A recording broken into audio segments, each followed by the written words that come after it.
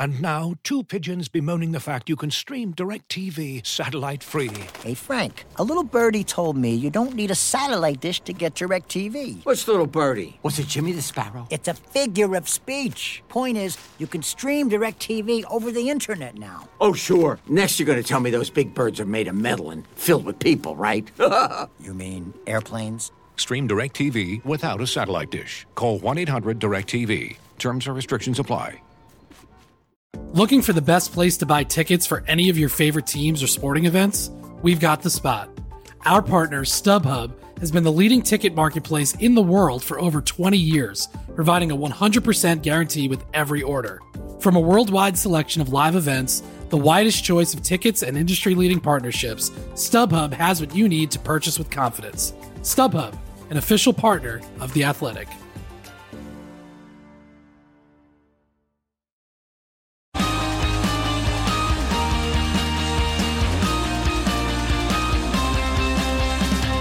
The race is on, and with news breaking about Ferrari's engine plans and Williams team principal Simon Roberts leaving the team, there's plenty to talk about in the world of Formula One off-track. And with the action on track moving back to conventional circuits, what twists and turns should we expect in the World Championship battle? I'm Ed Straw, and joining me to tackle those topics and more are Gary Anderson and Mark Hughes.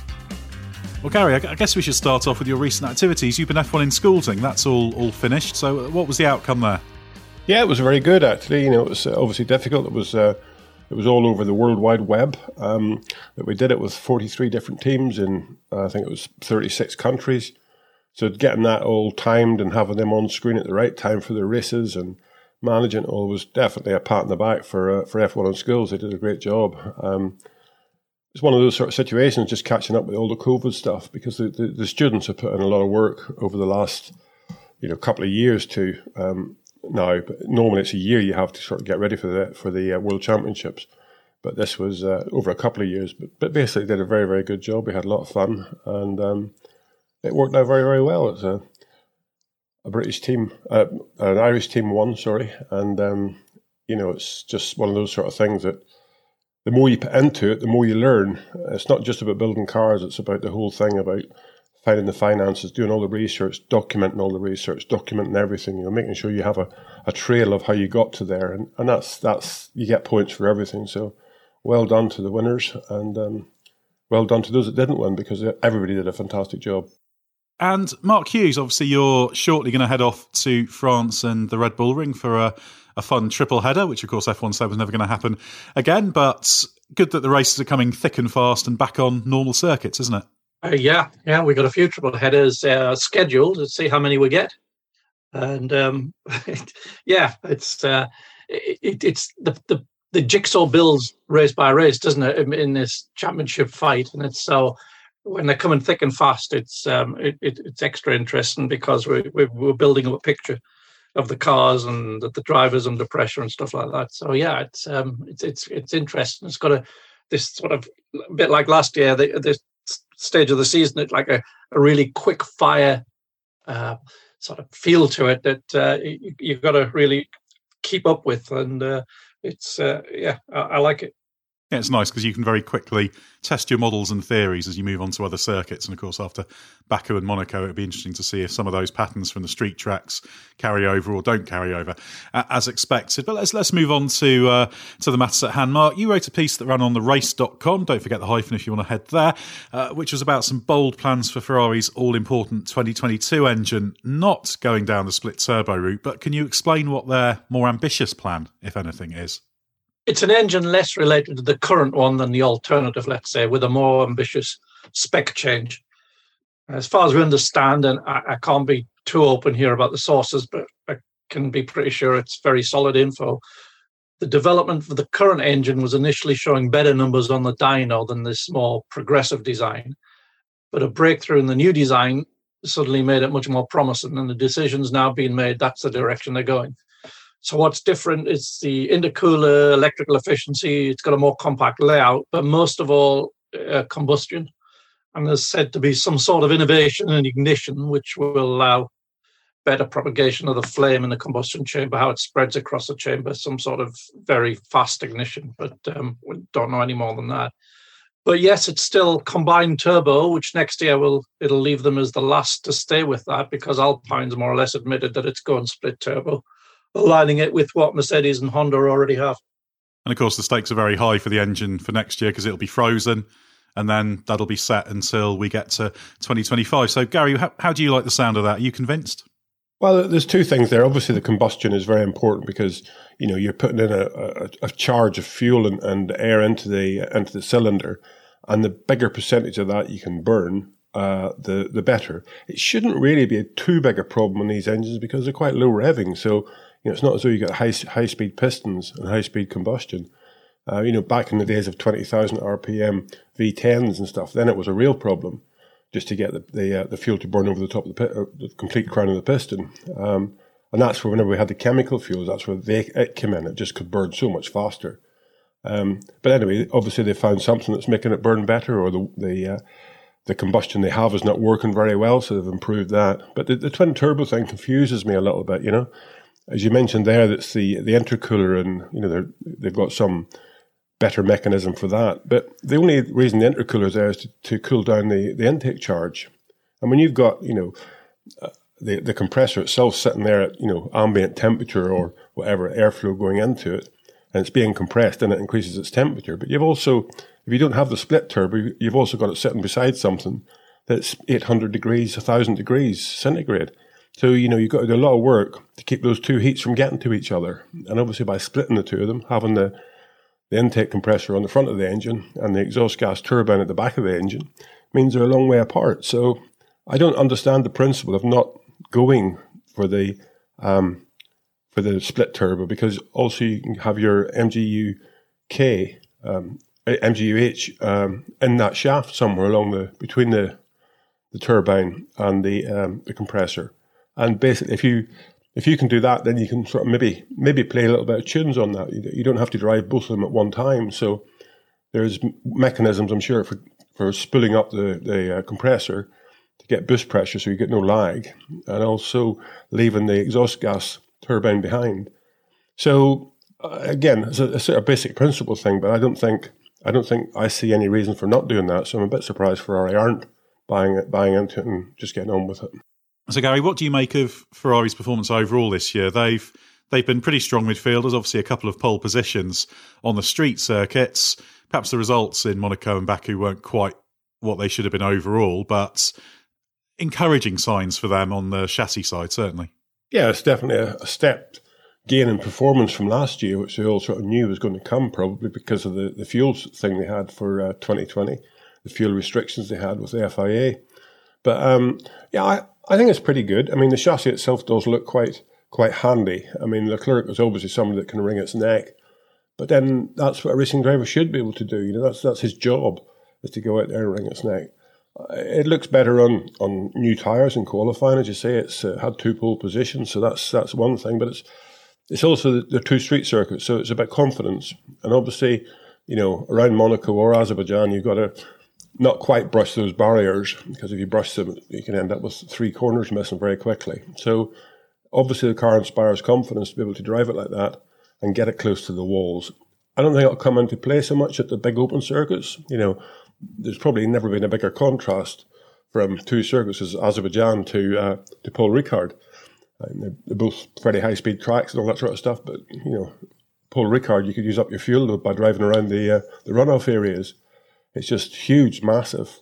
So at the end of the day, I think they'll fall back a little bit when it comes to those circuits where drivers could take more risk with a car that's not quite feeling so good, and still get a lap time out of it. But I think Ferrari have sort of got on top of where they want to get to with this car. It's obviously it's an improvement on last year's, so I think they're in a good development direction. Unfortunately, the regulations for next year are changing, so all start again, really, I suppose you might call it. It'll be interesting to see how they fare, as you say, not just at Paul Ricard, but also the Red Bull Ring as well. We know the car's very strong on the slow corners. It seems to have a very good mechanical platform, which really helps it run well in Baku and Monaco. But this, we don't quite know how it'll balance out between them and McLaren when it comes to the more conventional circuits. How do you see that, Mark? Ferrari have often qualified ahead, but they had a number of races where they were clearly slower on the Sundays. So this is a little bit unresolved as to who is actually the third best team, and it could just be one of those things that it just swings one way or the other depending on the circuit sensitivities. Yeah, indeed, and depending on just the look of the draw, I think it is that close. I think if you're looking for trends between the two, you'd say the McLaren's better on the straights, got better high speed corner performance, whereas the Ferrari is much better at changing directions. Got a nice rotation on it at low speed, instills a lot of confidence in the driver. And talking to their aero chief in Barcelona, that drivability is very much part of what they're going for. It's very much part of their philosophy and going forward as well. They don't underestimate that. They're not being guided just by the numbers in the tunnel.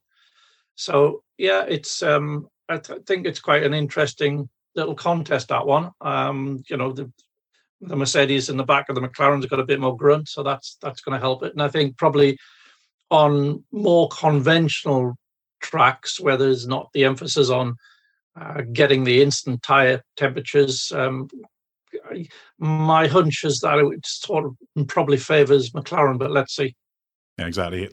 When it's such small margins, it can be very, very difficult to predict. But encouraging trend for both those two teams, certainly when it comes to 22. Gary, would you like to gaze into the crystal ball and say which of those two you think might have the best chance of getting to the front come next year? Well, yeah, I mean, obviously they're both very competitive. I think what Mark says is right. The McLaren at the moment is a slightly better high-speed car.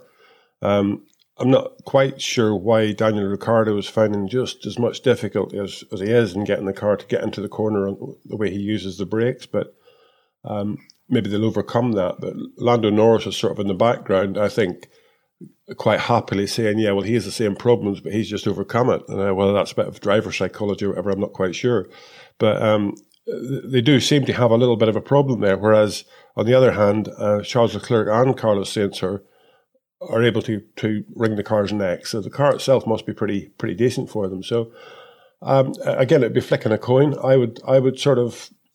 I'd bend towards Ferrari a little bit. I think they got more of a push on to do something. And their driver lineup, is it better? It's definitely not worse. I think Charles Leclerc can say is a pretty rapid guy. From the driver point and from the team point, I think that they've just got that nidge of an advantage, to be honest. But again, it's going to be circuit to circuit. We'll just have to wait and see. And that is if this little guy called Pierre Gasly and his AlphaTauri doesn't upset the apple cart by getting stuck in there and taking points from some of them, because he's doing a very, very good job for such a small team. Yeah, and they seem to have picked up form a little bit recently. Pierre Gasly said they really need to understand exactly why they were stronger at Monaco and Baku than they expected. So, again, that's another team that will get a bit of a better picture for them. They kind of flit in and out of that leading midfield group depending on the track. So we'll obviously be wanting to be a little bit more consistent.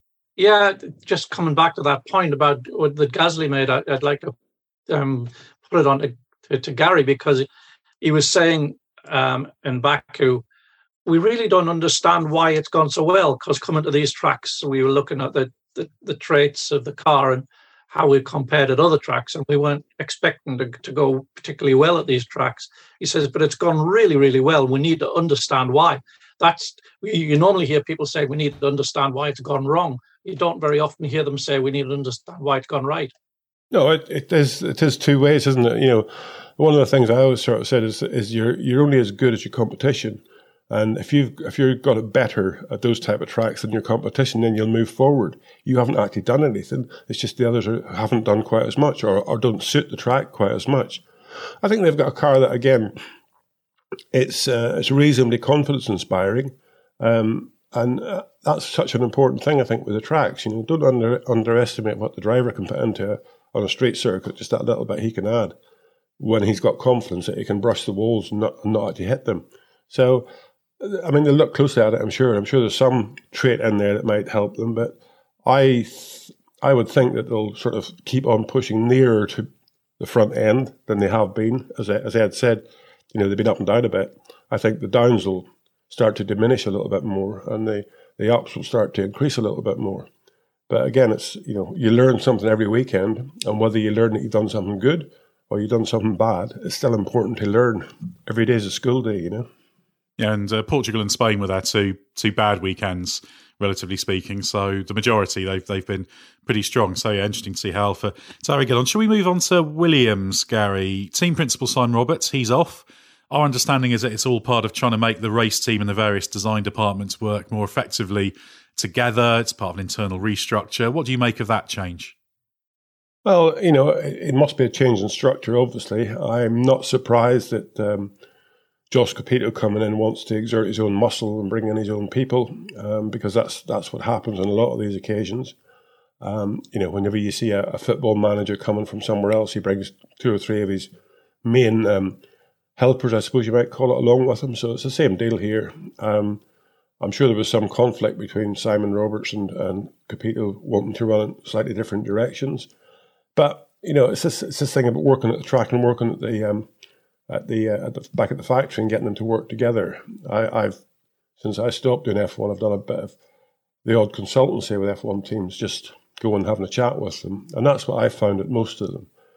It's a blame culture where, you know, the guys at the factory blame the people running the racetrack because they didn't get the best out of the car, and vice versa. You have to join up somewhere, and this flat line management structure, you know, where everybody's got equal say, is a waste of time. And at the end of the day, there's only room at the top of the Christmas tree for one ferry, and that ferry has to run the roost.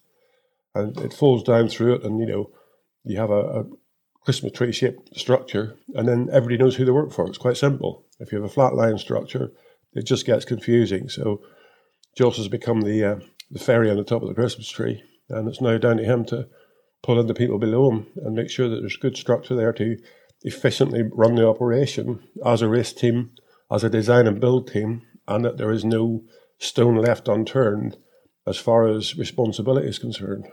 Yeah, and that is one of the things he wants to do, move away from the matrix management style structure that we obviously hear about so much in a McLaren context in the past. They've moved away from that as well. So it's very much Jos Capito and then the technical director, Francois Xavier de Maison.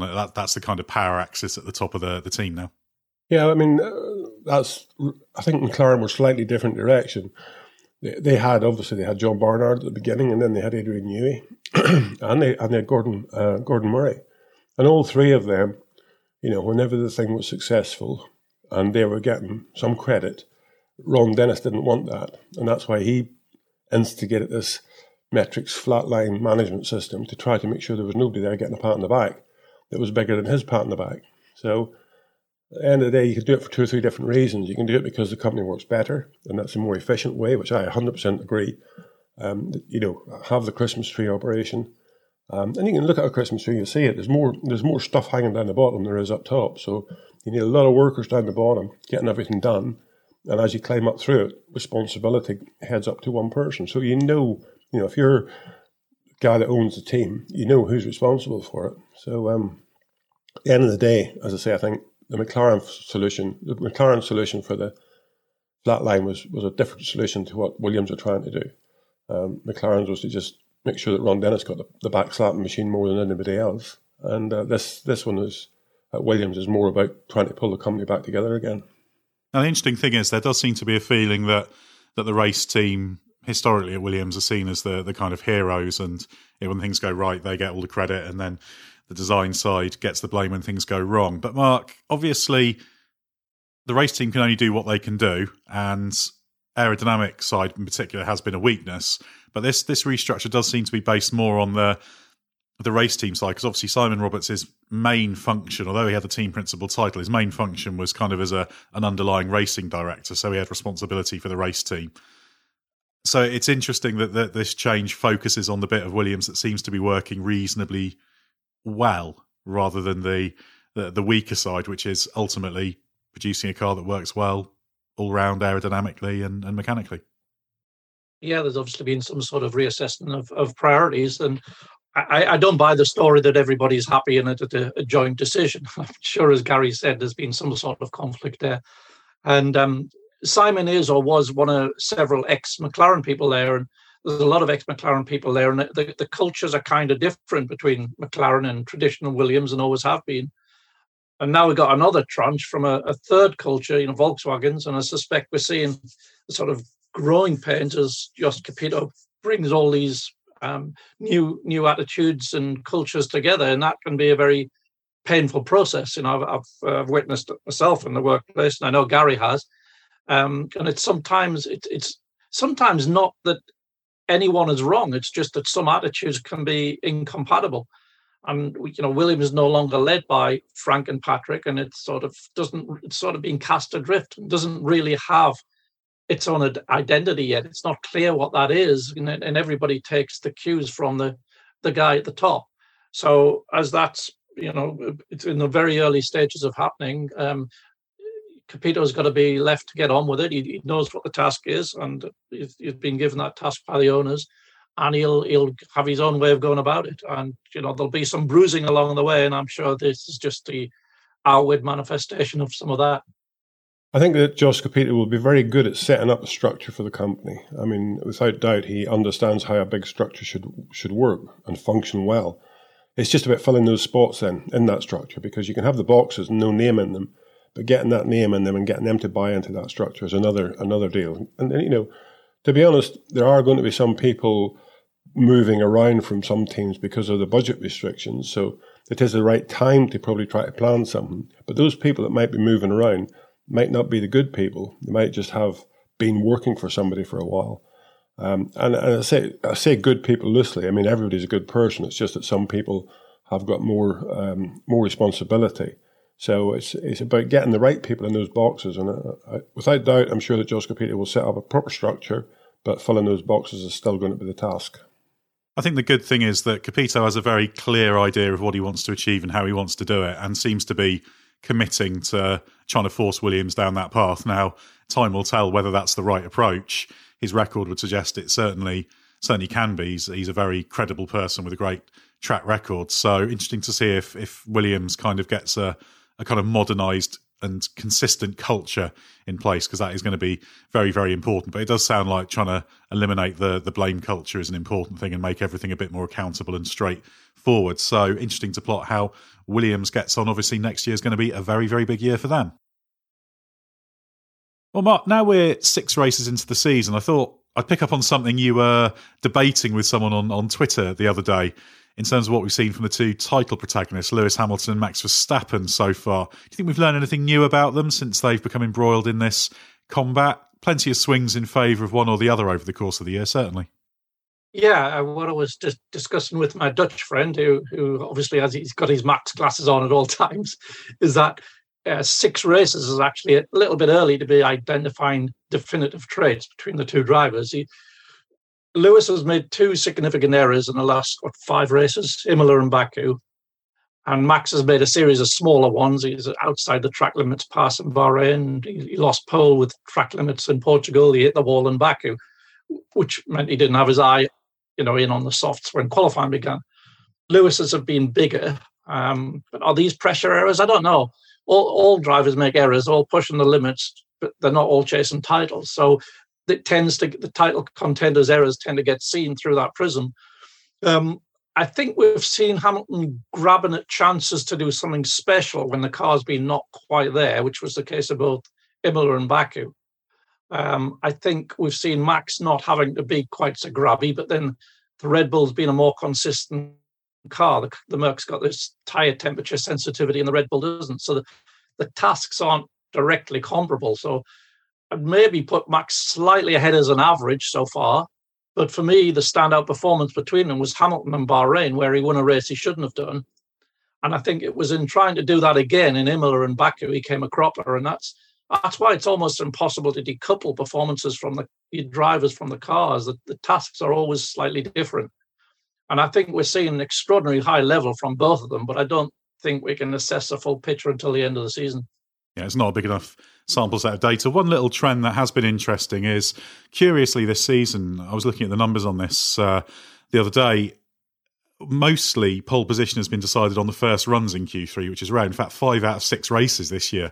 Only Bahrain has it gone down to the last run for various reasons. Sometimes it's red flags, sometimes it's conditions. Imola was the slightly strange one, but it was Hamilton's first lap that got pole. But Verstappen, first runs in Q3 is an area I'd like to see him improve on, because usually the first run doesn't actually count, but it's massively important as that banker lap. If you do have to fall back on it, it becomes very, very relevant. I think something like 56% of the grid times from Q3 have been based on the first run times.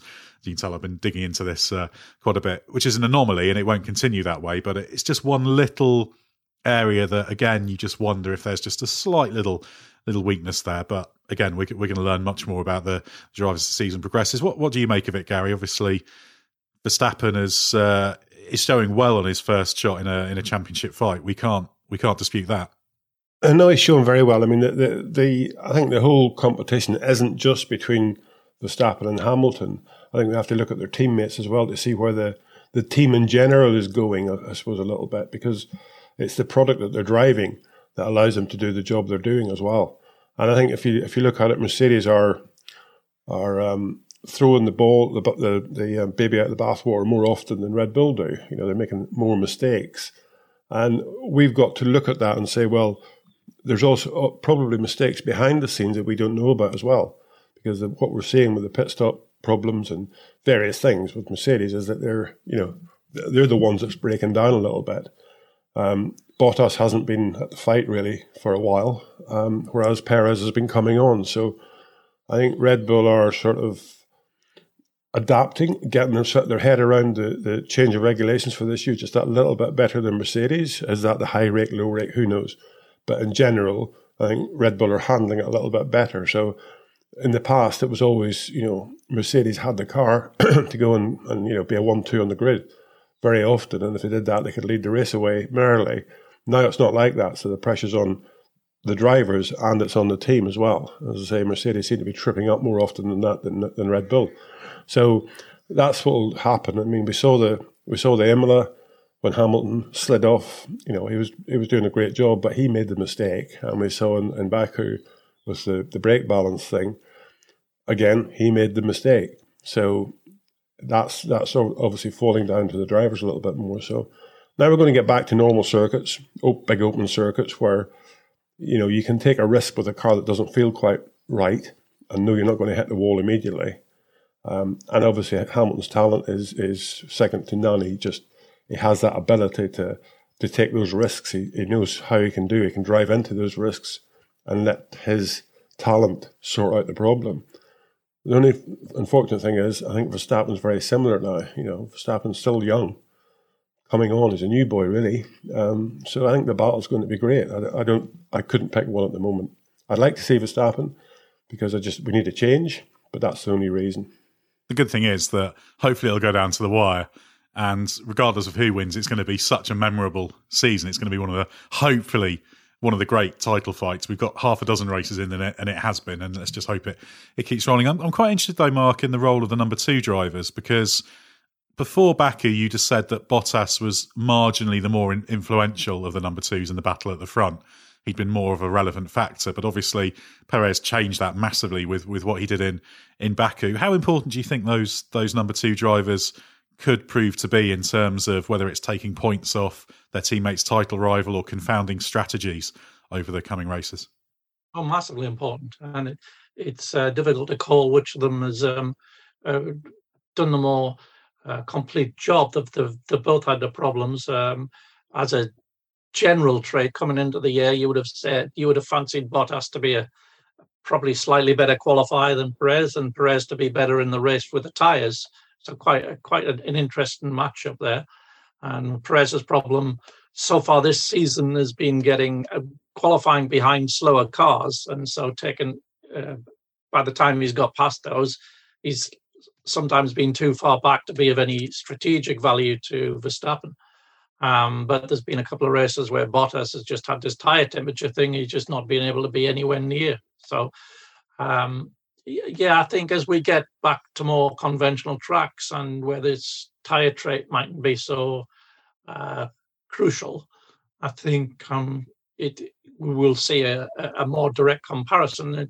It is interesting because Sergio is definitely making progress with his qualifying, and he was quite a bit behind in Baku, but that was just his Q3 run, and he only got that one run, and it was just a messy lap. But prior to that, every run he made, he was, very close to max for the first time all season. So I think he did make a breakthrough in Baku. Obviously, won the race, so it was a breakthrough anyway. But in terms of his own personal qualified performance, I think he has made some sort of breakthrough. So that combined with a Red Bull, which is, really seems to have a nice, more accessible operating window, perhaps. I think they might have the stronger all-round package. I just add there, Mark, if I could, just the all-round working package. You wouldn't have said that last year, the year before about the Red Bull. So I think Sergio has brought them something. Also, just to add in there, I think that Perez will be more of an understanding teammate to Max. I think he will help Max if it's necessary to win the World Championship from himself and not because it's Red Bull team orders. And I think you could say the opposite, maybe of Bottas and Hamilton, because Bottas, has to show that he can beat Hamilton to get his confidence back again. But I think Sergio Perez will actually help Verstappen and himself if it's necessary.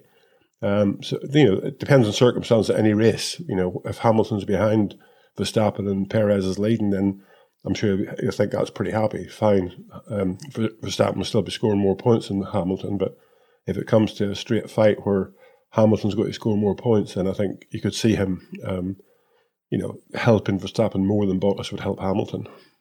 And doubly interesting, that dynamic, because neither of Perez and Bottas have got contracts for the next season with their teams. Probably at the moment you'd say Perez is the one who should be more confident of doing that, but yet to see how that plays out. But there was a little bit of mention of tyres there. So Gary, let's talk about the front tyre warm-up troubles that Mercedes had in Monaco and Azerbaijan. Actually in Monaco it was Hamilton that struggled more than Bottas with the front tyre warm-up.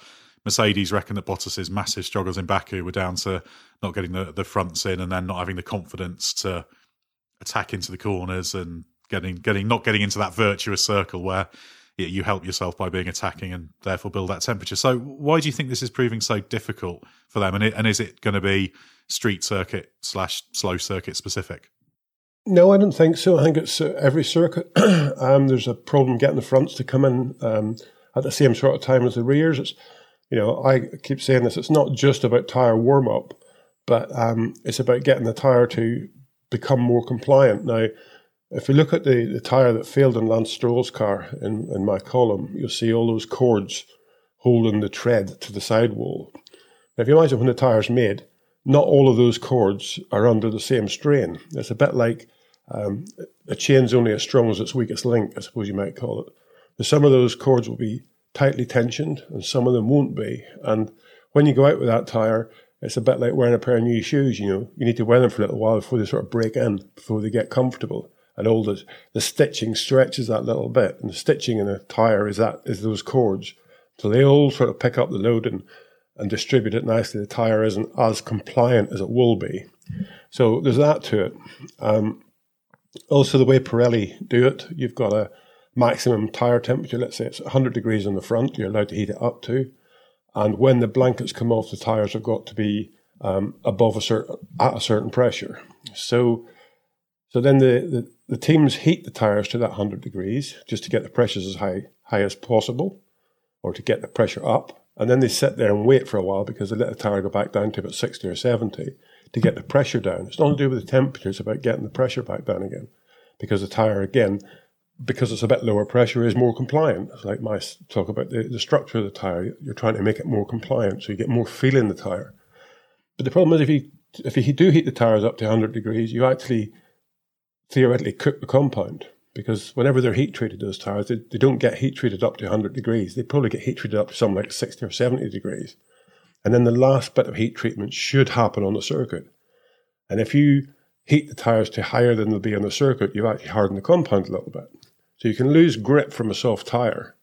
The softer the tyre, the softer tyre basically is worse. So the street circuits have the softer tyre. So you harden that tyre so you get less grip from it as well. So it's a circle of events that really happens. I think if it was me, I'd be looking at heating the tyres up less. Yes, I would have the pressure problem because when the blankets come out of, or when the tyres come out of the blankets, the pressure has to be a minimum pressure. So you're going to have a higher pressure for a lower temperature.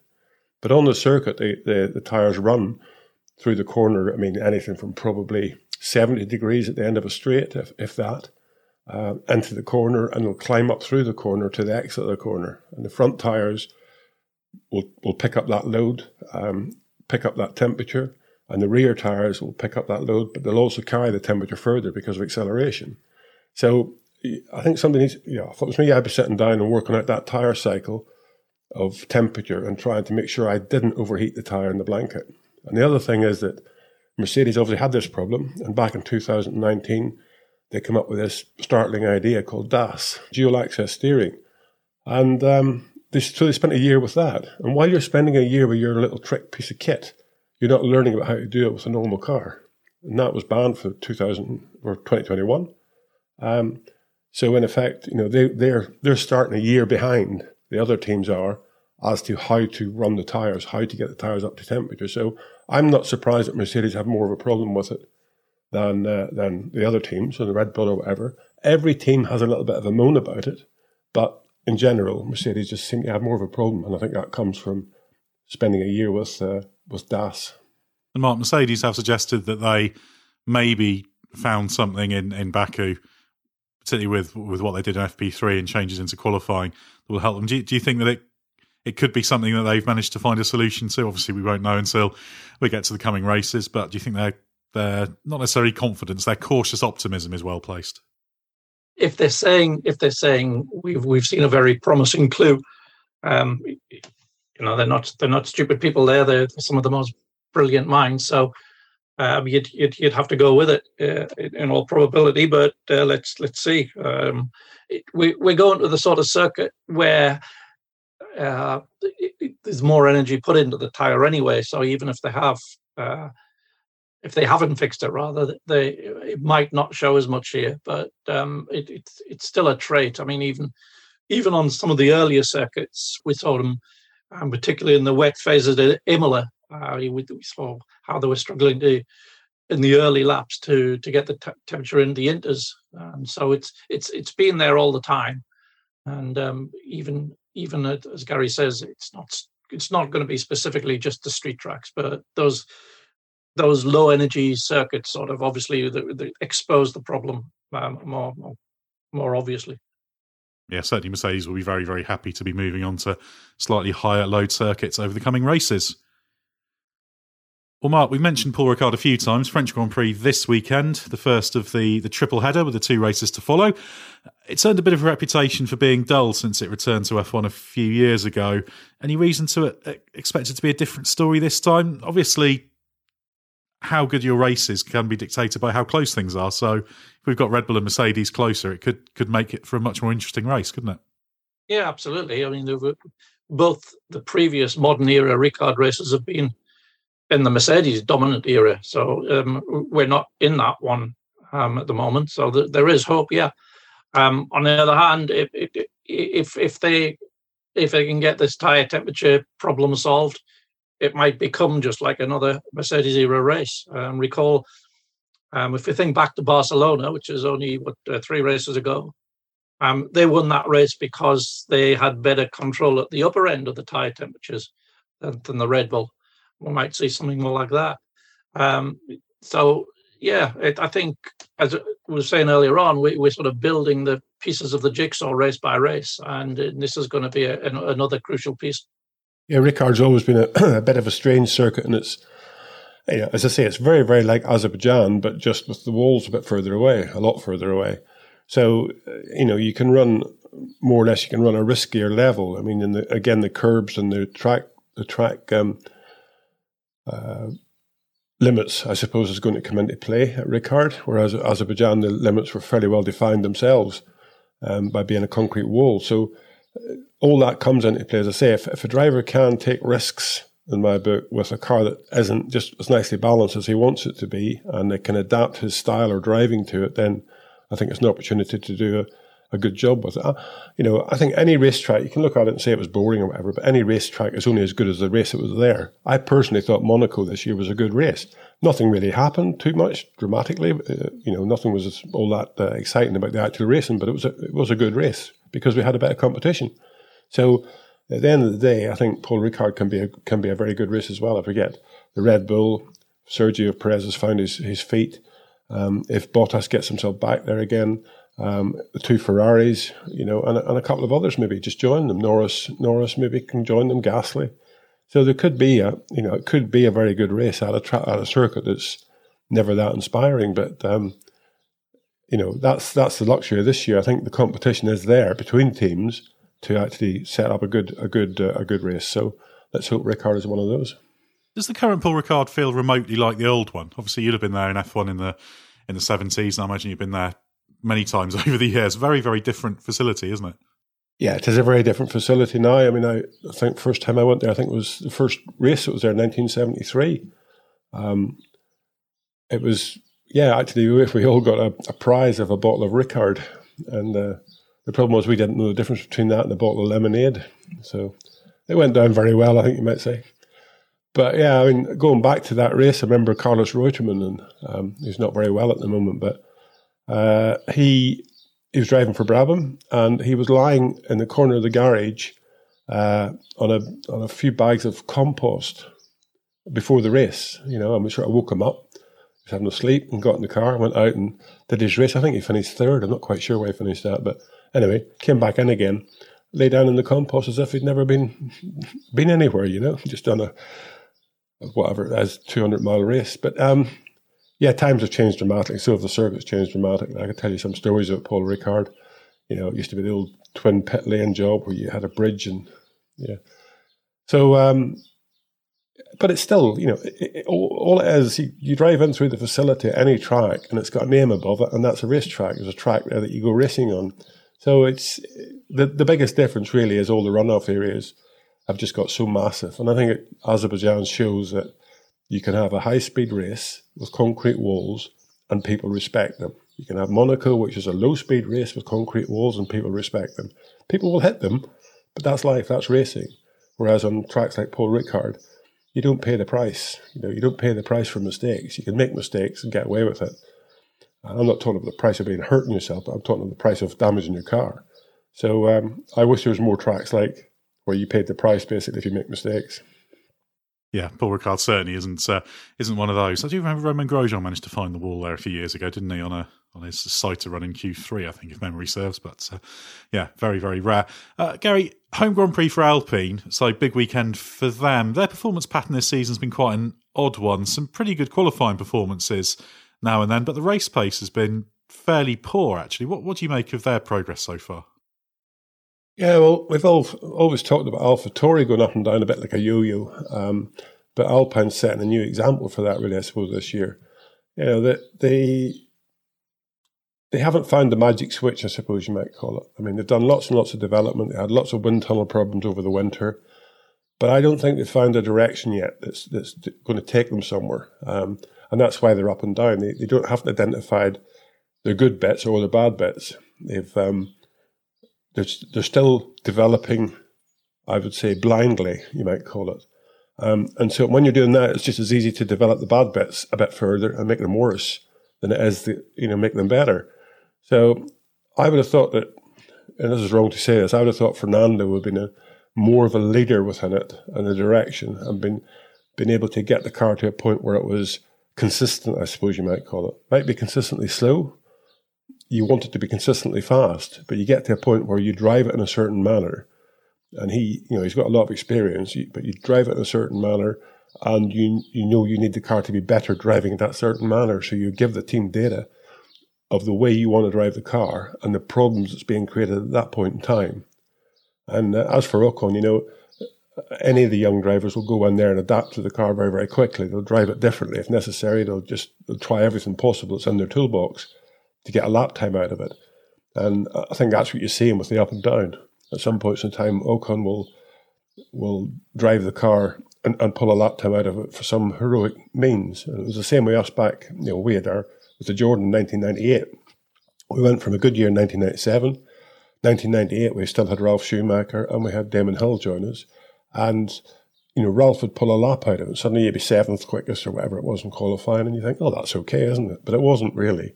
That was him just pulling a lap out of it, whereas Damon would be 15th or something. But Damon was driving the car like the professional that I think he is. He was driving the car in his way knowing that when the car's good, this way is quick and this way is consistent. And we missed that for a while. We did latch onto it later on and made the car better. But it's so easy to miss that. So I would think Fernando needs to sort of stand up and be counted and read the rule book to them a little bit and say, what I'm trying to do with the car is the way I need to drive this car. So now you make the car perform in this driving manner. And that's whether it's braking into the corner, trail braking, picky apexes where you brake late and turn in, or whether you carry corner speed, all of that stuff. That's all very important to how you develop the car. Getting that data and understanding this is the car that we need to drive. This is the driving profile of it. Now let's see how we can advance the performance of it with that driving profile. It does feel like a team that isn't completely on top of getting the most from its car. I'm not sure what you make of it, Mark, but there's a few little performance trends we can see in it. It's not perhaps so strong on the slower corners, but sometimes we see very strong qualifying performances, but we always seem to see slightly iffy race pace, should we say. So it doesn't, probably of all the cars, it's got the most amorphous performance pattern. Would you agree with that, or are you seeing a bit more than I am? No, I'd agree with that largely. The most convincing it's looked is at Portimao and Barcelona. And I'm a little bit concerned for the team when they say, I think that both drivers were on message in Baku and saying, we think it's just a street circuit trade. We're not getting the tyres switched on quickly enough. And when we get back to conventional tracks, we'll be fine. We'll be back where we were. Well, I mean, yeah, maybe they will, but it's still telling you something that you're not getting on top of if you have that trade. And just sort of throwing that away as irrelevant information and saying it's all right, we'll be fine. It doesn't sound like they're on top of the problem, but I mean that's just what the drivers were saying. It may not be what the engineers are thinking. And it's interesting because Spain, for example, good qualifying pace, but the race pace was really actually pretty poor in Spain. So there hasn't been a weekend where they've been really, really convincing. So that does worry me with that team. And obviously there'll be lots of pressure at the French Grand Prix. I guess the positives for them, Ocon's had a pretty good season so far. Alonso's still not quite there, although showed his fighting spirit and his racing abilities in that 2-lap race at the end. But Gary, this thing of what do you do if you're a team in that situation, and maybe perhaps if they're looking at it and they're not quite understanding the performance patterns, and if you're seeing a big difference between race pace and qualifying pace, how do you approach that, and what would be your kind of go-to areas for trying to unlock the problems? Well, you need to sort of recognise the problems first, and the problem is I don't think they're doing that. I don't think they're stepping back and recognising it. They just keep developing the car and firing bits onto it and hoping that it'll make the car better. If Williams are changing their structure to get that one fairy on top of the Christmas tree, then Alpine have gone the opposite direction, haven't they? They're trying to have, I don't know what they've got, a multitude of people there that are responsible for everything. So that's a problem as well in my book. You need to have somebody that's there leading the show in every department, obviously, but technically you need somebody there that's leading the show and that's responsible for the performance of the car. But again, just going back into it, there is no magic wand. If you've got a problem, there's a reason for it, and you've got to dig deep to find that. As you say, those last 2 laps in Baku with Alonso was just argy-bargy laps. Didn't really care what the car was like because you were never on the same racing line once. So it was just one of those sort of things where you just get your nose stuck in there and hope. And obviously Alonso still carries that ability to do that. He's always been one of the best at that. So I think you can rely on the driver performance being there, but you just need to sit back a little bit and look at what the problem is. What does the driver want from the car and where does he want it? And it's not going to be a turn of front wing. There's no magic switch that gives you performance just because you flick it the right direction. It's all about just getting the data and the driver giving the team the information of how he wants to drive the car, and then the team sitting back and trying to work out what's the best way of achieving that, both development-wise and running-wise. It can be done. It's a matter of time, but you have to identify the problem and not just keep blindly developing stuff in a direction that might not take you anywhere. yeah, it remains to be seen whether Alpine can get on top of that or not. Fernando Alonso still being very positive about the team, but let's see how that evolves over the season. Well, thanks very much, Gary Anderson and Mark Hughes, for your insight. Head to therace.com and don't forget the hyphen. There's loads to read there from Mark and Gary and myself and the rest of the team at the race. A new feature we'll have next week for our French Grand Prix review podcast and for our future race reviews is those who are part of our members club will be able to fire questions at us for inclusion on that podcast. There'll be a window that opens after the race where you can fire in the questions. If you're not signed up to our member scheme, head to therace.com. Don't forget the hyphen, therace.com/members club, or click on the members icon on the website to be able to sign up. And then we'll let you know when the window opens to ask your questions after the race. Do check out some of our other podcasts, including Bring Back V10s and the Race IndyCar podcast, and also have a look at our YouTube channel. Just search for The Race. We're now going to turn our attention to the French Grand Prix. Mark's going to head off on his 3-week trek across Europe, and we'll be back soon to bring you everything you need to know from Paul Ricard.